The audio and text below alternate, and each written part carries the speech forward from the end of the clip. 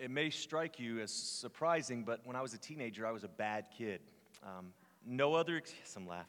No other excuses. I was a bad kid. I did stuff just to be bad. I challenged my parents. And I remember my mom saying multiple times, she said, "You know that when you have kids, they're going to be twice as bad as you."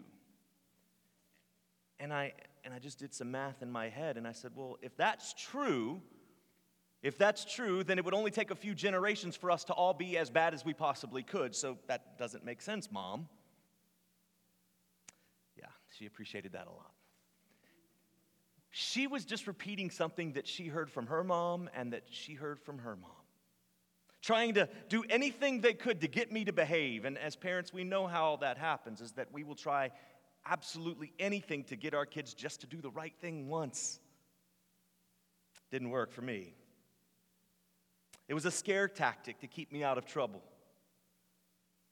But what if there were some truth in what my mom said? A few years ago, a professor at Emory University in Atlanta did a study that showed how mice inherit specific traits from their parents. And what they did was they gave these mice, they had a fruity odor that they gave to the mice, and every time the odor would come around, they would shock the foot of the mouse. And they did that repeatedly. They made them afraid of the fruity odor. Mice were trained to fear the smell, knowing that whenever that smell came, a shock would follow after. Less than 2 weeks after starting this training, the researcher allowed the mice to mate. And the offspring showed an increased startle to the fruity smell, even when they've never been shocked before. The offspring of the offspring had the same reaction. Now, what was apparent in this research that more studies needed to be done, but the question lingers, what is it that we inherit from our parents or from our grandparents or from our great-grandparents? From a Christian perspective, we know this. We know that we inherited a sin nature that's been passed down from generation to generation to generation, beginning with Adam in the garden. We also know that our DNA is passed down to our offspring. And for some of us here, that's really a shame for our children, isn't it? They get all of our worst characteristics, and some of them unfortunately look like us. But what about everything else? Is it possible that fear can be passed down? What about the effects of our sinful choices that we've made? I'm not a scientist and I know nothing about the brain, but it's interesting that this research supports what we see in Genesis chapter 9. See, after the events of the flood in Genesis 6 through 8, chapter 9 gives us hope. God's promise to humanity. There's a covenant given by God that when seen through the unfolding story of God's work, points to the last and great covenant that finds its fulfillment in Christ. But at this point in Genesis chapter 9, Christ had not yet come. And in fact, Noah lived a few thousand years before Jesus, so he didn't have the blessings of history and the entirety of Scripture that we have. But God still blessed Noah because of his faithfulness. God commanded Noah to be fruitful and multiply, and he gave Noah and his family and everyone else that came after the freedom to thankfully eat plants and animals, especially the animals. All Noah had to do was never mess up. Pretty simple. All he had to do was never question God's wisdom or challenge his sovereignty. Noah was given everything that he needed, and all he had to do was be perfect. Now, we know how Adam failed in his relationship with God. It didn't take very long, and it barely took time for him to give into temptation, which then funneled down to all of us. But the question is, if we started in Genesis chapter 1, and we see the promise in Genesis chapter 3 that a Messiah would come to save, well, God destroys the world save for one family. Noah kind of has that vibe, doesn't he? The idea that, yes, Noah is the one that's going to save the day. Noah is going to be the one that fulfills everything that Adam could not do. The Bible says he was faithful to God. There's nothing in Scripture that says he had a problem with sin on the ark. So he can do it, right? Well, to start this story, Noah had 3 sons.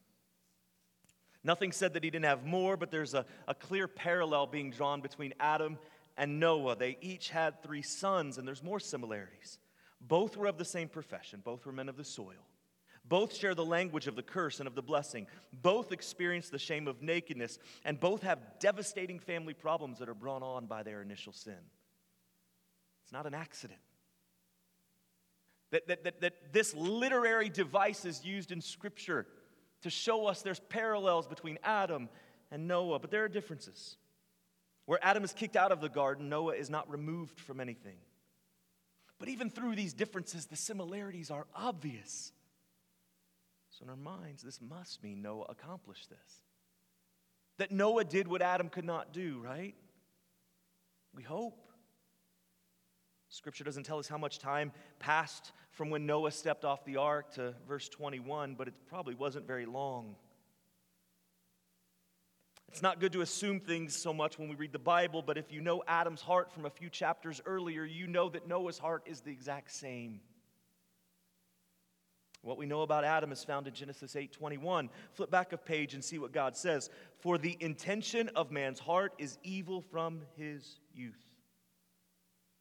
This was before our text today. So you know what happens? Noah steps foot off the ark, and the little idol factory inside of his chest starts to work. Noah, like Adam, sins. Noah planted a vineyard and drank so much that he passed out, and he was so drunk that he didn't even realize that he was laying there naked for everyone to see. We're only 9 chapters into the Bible, and we're already seeing sins be repeated over and over. The drunkenness of Noah, just like the weakness and failure of leadership from Adam, should prove to you that every single person save Jesus is sinful from our birth. Our hearts desire more than what God has given us. Think about your own experience, and I think you'll see this. Even if you're an eternal optimist, always seeing people in a positive light, you know that deep down, every single one of us is infected with the disease of sin. Some of you and some of us can bury it deep. We can hide it. We can hide it somewhere else where people don't see it. We can keep our spiritual or emotional or mental blinds closed so that the rest of the world doesn't see what's going on inside of our lives. But the fact of the matter is, you know your life. You know your heart. You know what goes on in here. You know that you're not satisfied with what God has given to you. I know that I'm not. There are new people, new situations, but the heart of Noah and his sons is the same heart as Adam and Eve, and it's the same heart that we carry too. And in verses 18 and 19, we introduce Noah's 3 sons into this story. Verses 20 through 27 show us the depravity, the same kind of depravity that we see in Genesis 3 when sin has entered into the world. Do you notice that God provided for his creation, and they rebelled? God recreated earth and everything in it, and it didn't take very long for humanity to rebel again. And we see this story happening over and over throughout the Old Testament, where the Israelites were given all that they needed, and it was never enough, and they rebelled, and then they ran back to God the minute that it got too difficult. God blessed them again. And that cycle continues, and it's the same cycle that continues to this day with us. The sin for Noah begins when he gets drunk. It's interesting to note that the Bible doesn't condemn him, but it stays silent about this. It's interesting because the Bible is very clear about the danger and sin of drunkenness in Ephesians, Galatians, Luke, Proverbs, and Isaiah. We see warnings about drunkenness, but the Bible here is silent on the morality of his drunkenness and even his semi-public nudity. When we hear silence, though, we immediately think one of 2 things. Either things are really, really bad or things are really, really good. If you're married and your spouse is quiet towards you, one of those. Silence is very rarely neutral. When you're dating, silence shows one of 2 things. Either the person is really into you but just doesn't want to talk about it, or they don't want anything to do with you. Same thing in marriage. Silence is very rarely neutral. So silence here indicates, I think, what we already know. The human condition has quickly fallen back into its sinful ways. It's disappointing, but it's no surprise. If we started reading the Bible from Genesis 1 with no understanding of Scripture, no understanding of what happens, no understanding of what comes next, if we started reading Genesis 1:1 and kept going, what do you think we would think? I think initially we'd be excited about how grand creation is. C.S. Lewis in the Chronicles of Narnia kind of pictures that, doesn't he? And he gives this grand picture of creation coming out of nothing. The Bible talks about this. We'd be excited. And then our excitement would go a level further when we see that God created man and woman in His image to glorify Him and have a unique relationship with Him. But then something would happen. We'd be disappointed beyond belief when the first two humans chose to go their own way, to rebel against their Creator. And as we keep reading, things would continually get worse until God decides to reboot His creation. We'd feel terrible for the people, but we might start understanding how much God hates sin. And even more so, the fact that He had given humanity everything that they needed, and yet we continue to sin. Then our excitement would return as Noah takes his first step off the ark, dry land. And we think, this time, he's going to finish right. He's going to finish well. After all, this is a Hollywood movie, isn't it? Tragedy happens, bad stuff happens, everything is at its lowest, and then all of a sudden, the good guy comes out on the end, right? That's what we want.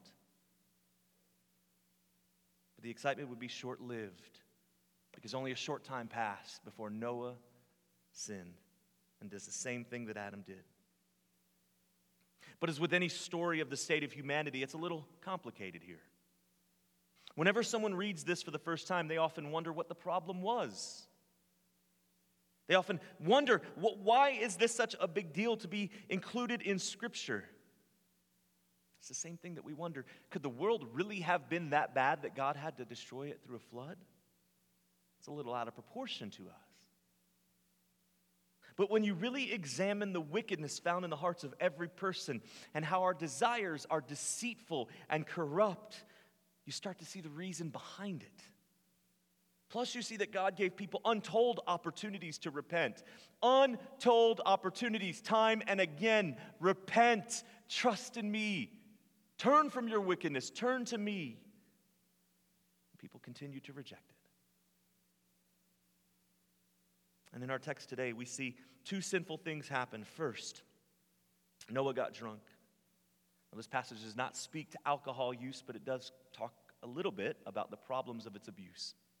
In Exodus, Numbers, and Deuteronomy, we see the example of generational curses. God says this, "For I, the Lord your God, am a jealous God, visiting the iniquity of the fathers on the children to the third and fourth generation of those who hate me." God promised to pass this curse down to someone's grandchildren, great-grandchildren, and great-great-grandchildren for the sin of that one person. And we're dealing with difficult passages here. It's not pleasant to think of someone suffering for what someone 3 or 4 generations ago did. Let me tell you my story.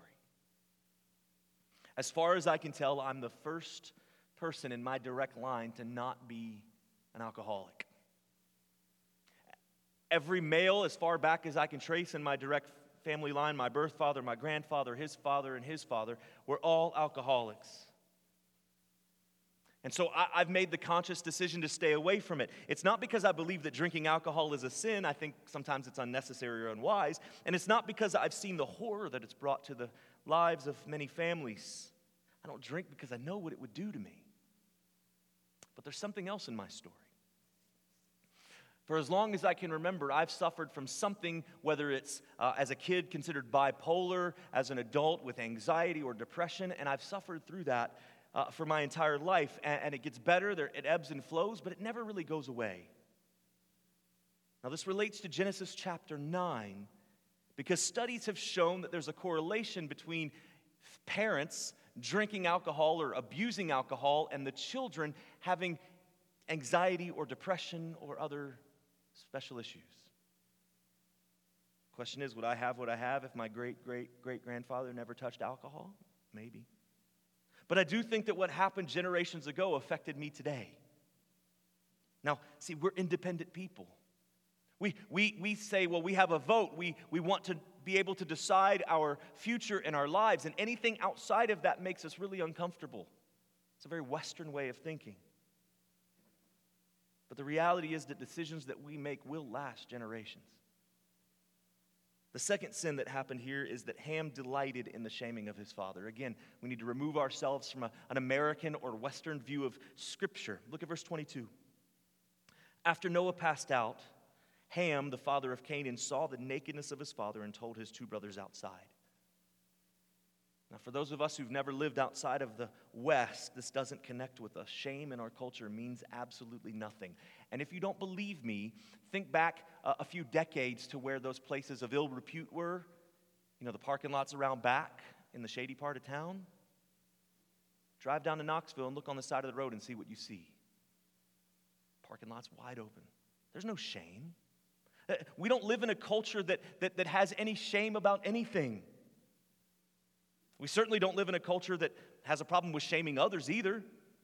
In fact, this is a way that people build their name by shaming others. We call it roasting or talking trash. The person who is the quickest and the wittiest is the one who comes out on top. See, Noah shamed himself by getting drunk and lying naked for everyone to see. Now, there are people in our culture who celebrate that. To be honest, it's called being an Instagram celebrity. Shame yourself, do something foolish, and then post a picture of yourself to get some laughs. The stuff that people do now should be considered shameful, but instead it's celebrated. Now here's what you need to know, though, about the culture of the ancient world. In Hebrew culture, who Moses was writing to, as in many African and Asian cultures today, bringing shame to oneself or to one's family is the worst possible thing that one can do. To shame someone was to question their worth or their dignity. Families in some culture will disown a child who's brought shame to their family. People who have shamed their family in some cultures will commit suicide because that's the only way to make things right in their minds. A few years ago, I met a mother who was telling me about her adult kids. And she was telling me these stories, and I thought the story had an ending that was going to be really bad. But instead, she was celebrating what her children were doing. Really horrible things. And she was celebrating all of these things. She was pleased, and her statement was, well, I'm just happy they're doing what makes them happy. Really terrible stuff that they were doing. Well, in a great book entitled Misreading Scripture with Western Eyes, two scholars discussed how our prosperous Western culture has limited our understanding of Scripture, which was originally written to African, Asian, and Middle Eastern people. In the book, the authors tell one story. One of the authors is a missionary, and he goes to a small island nation in Asia. And as he gets off the boat, he goes to the local church, and the elders of that church were meeting. And the topic of discussion that night was whether or not to admit a young couple back into fellowship. They had been excommunicated. And after a few minutes of hearing this conversation, the missionary jumped in, and his mind was thinking they must have done something terrible. You know, they've denied the Trinity or something horrific like that. But the couple wants to come back into the church. And so the missionary said to the elders, well, what exactly did they do? And one of the elders said, well, they got married. The missionary was thinking, what in the world? And he was from America. What in the world? They got married? And as the elders began to speak, they said the problem was not their marriage. The problem was they did not have their family's permission. And they were adults. They were young, but they were adults. But their families did not approve of this marriage. Now, see, in our culture, we're like, get married. That's awesome. That's wonderful. We celebrate that. But in this couple, this church, in a small island country in Asia, they took the fifth commandment seriously. Honor your father and mother. And getting married without their permission is not honoring your father or mother. And so the church did what they thought was the right thing to do, was to excommunicate them. Now, that was so strange to me as I read this book. And I even got upset at these elders who kicked out this couple. But then I started thinking this culture valued family far more than we do. Their parents were shamed by their children, and the church and the community addressed what they believed to be a sinful act. Now, here's what you need to understand about the world of the Bible, particularly the Old Testament. It was far more like that Asian island than it is like the United States today. It's hardly anything, what we know, hardly anything is similar to what Noah experienced. So keep that in mind as you think through this passage. See, in Exodus 20 and 28, which would come after Noah, it says that God has prohibited exposing the private parts of the body. This is God's standard all along. It's not that they're shameful, but exposing them is. So Noah did something wrong. He got drunk and he exposed himself. And then Ham makes it worse. And in mocking his father's state, Ham brought great shame to Noah. Now remember, this is an ancient text. And in the ancient world, bringing shame to one's parents is at the top of the list of the worst things that one could do. So serious that it often brought death.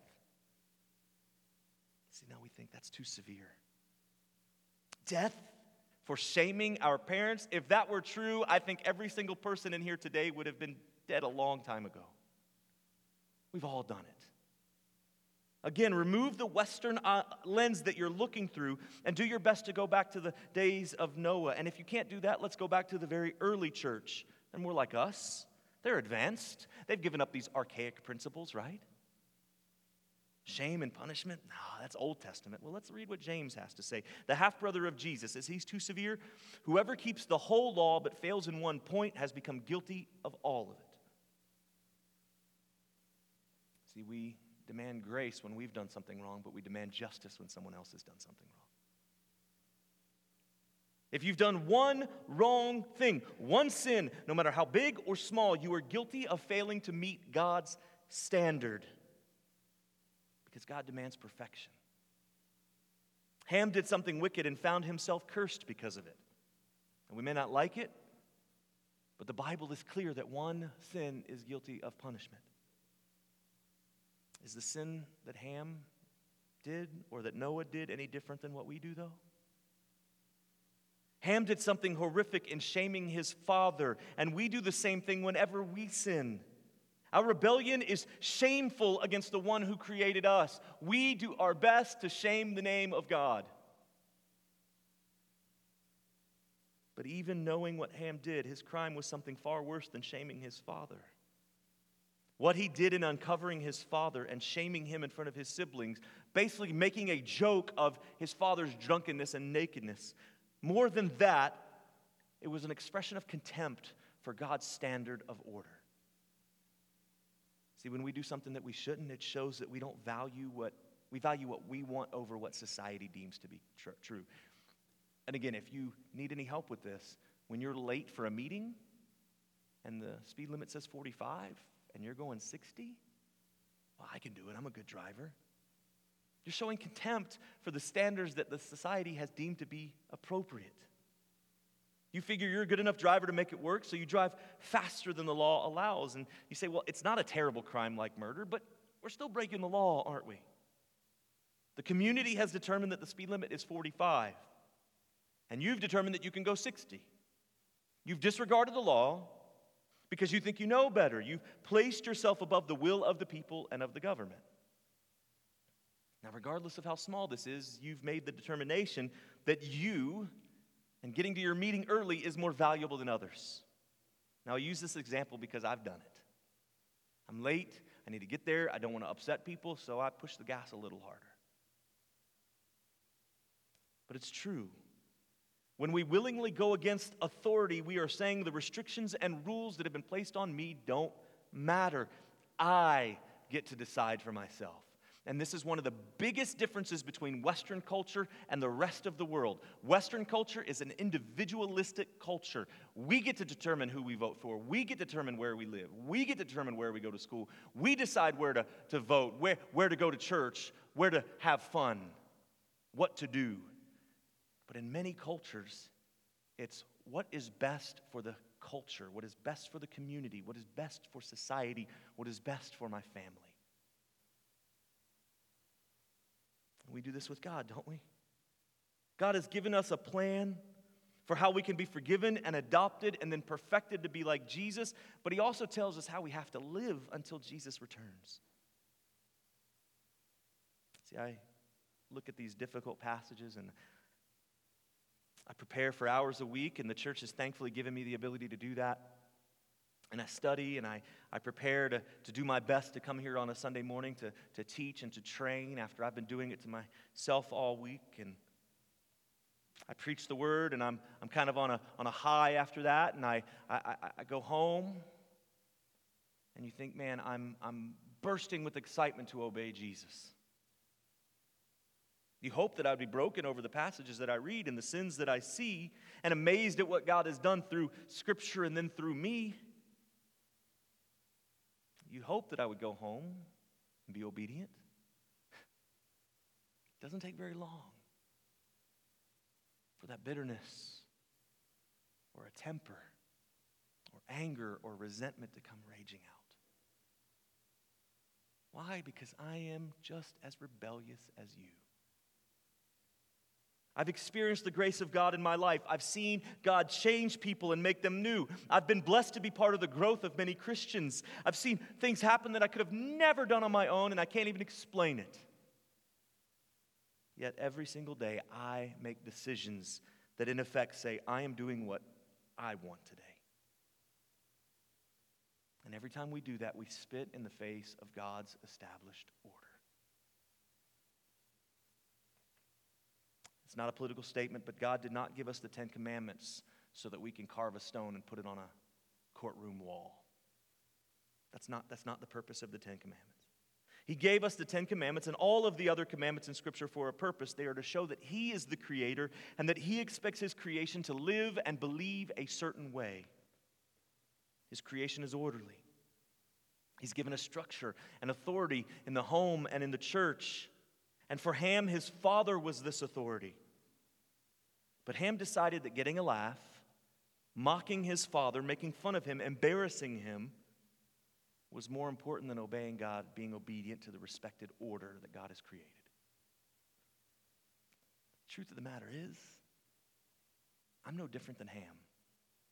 I rebelled in the same way that he did, thinking that I know what's right for me and that I can do whatever I want. I get the Bible, I believe it, I trust it, I know that it's God-inspired, inerrant word, but I'm often so consumed with what I want that I fail to live up to God's standards. And the truth of the matter is what I want becomes an idol in my own life. My happiness, my fulfillment, my personal goals, my bank account, my status, all of that becomes an idol in my life that I take God off and I try to put something else in His place. That's sin. That's what Ham was doing. But Ham's sin, like his father Noah's sin, meant that future generations would face the terrible fate of this curse. This maybe doesn't seem fair to you. Much of what God does doesn't seem fair to us, but here's something to consider, and this is maybe something that took me many years to figure out. All Ham needed to do was repent, and God would have forgiven him of his sin. That's it. Isn't this what we preach? Isn't this the gospel that we proclaim to people? Yes, you're in prison for life because you've killed many people, but God will still save you if you trust in Him. His great love and mercy towards you extends even to the worst of sinners. The Apostle Paul says that he was the chief of sinners, and yet God still saved him and used him to accomplish wonderful things, did He not? And it's important to know here that Ham did not repent. Verse 22 tells us that Ham is the father of Canaan. Keep reading through the Old Testament, and you'll see how Canaan was seen as an enemy to Israel. In fact, the land that Canaan inhabited was the land promised to Israel by God.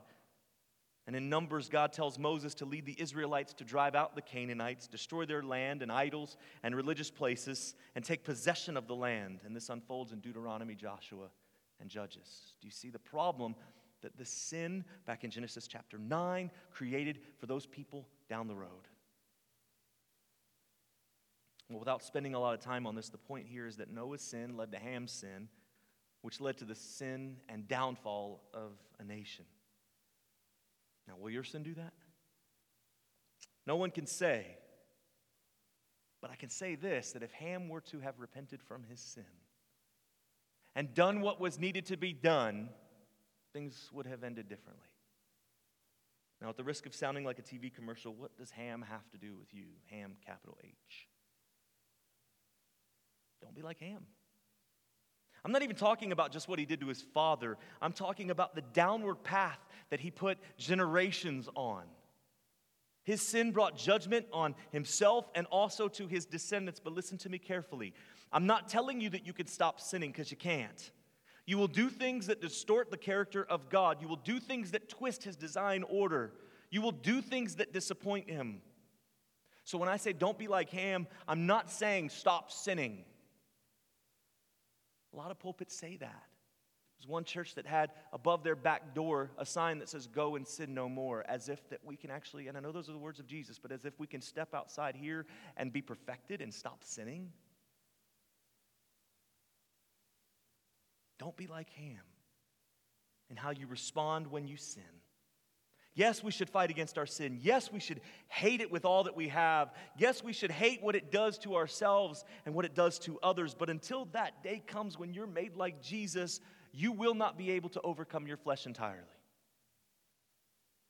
I tell my children, I'm not upset with you when you make mistakes. Where I get upset and where I get sometimes even angry with my sons is when they do something wrong and they realize that what they did was wrong and then immediately go back to doing the same thing again. That's where I get upset. That's where I get angry with them. I get upset when they don't learn from their mistakes. And Ham here behaved like a child when he committed the sin, and after, as well as his descendants followed his father. The truth of the matter is that Ham needed to do what we need to do. He should have repented of his sin, and he would have been forgiven.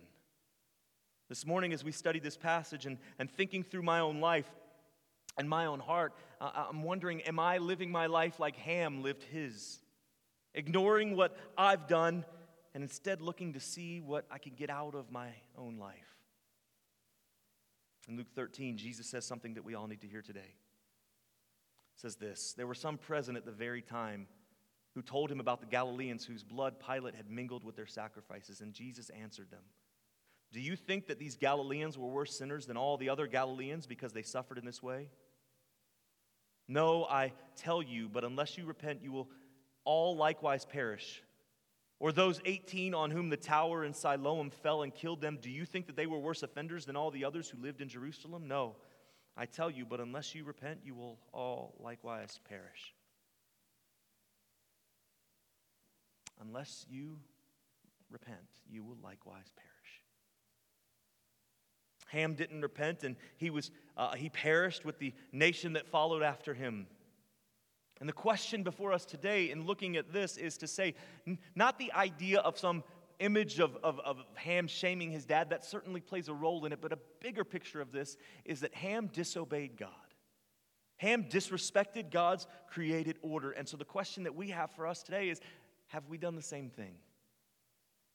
Have we come to God with saying, here's all the good stuff I've done, or have we come to God with a broken and contrite heart over what we've done to him? If we haven't, then Jesus warns us. These are the words of Jesus, not the words of Ryan, but the words of Jesus says that we will perish. And my only plea to you this morning is to come to Jesus. Come to the one who did what Adam and Noah could not do. Repent. Put your trust in the hands of God, and he promises his judgment against you, and your sin will be removed. Would you pray with me this morning? Father, we come to you today thanking you for this passage in Scripture that's a little strange and a little difficult, but we are so grateful that we can see the gospel played out in it. Lord, we are grateful and we're thankful that this story, this true story, this historical event points us more and more to Christ. That we cannot save ourselves, that nothing good that we can do can grant us the salvation that we so desperately need, but you sent your Son to live for us and to die for us. And so, Father, as we leave today, Lord, help us to think about our own lives and our own hearts in light of what we see in your word. Help us to live a life of repentance. Help us to confess our sins. and to serve you and to make it right. Father, we are so grateful for all the gifts that you've given us.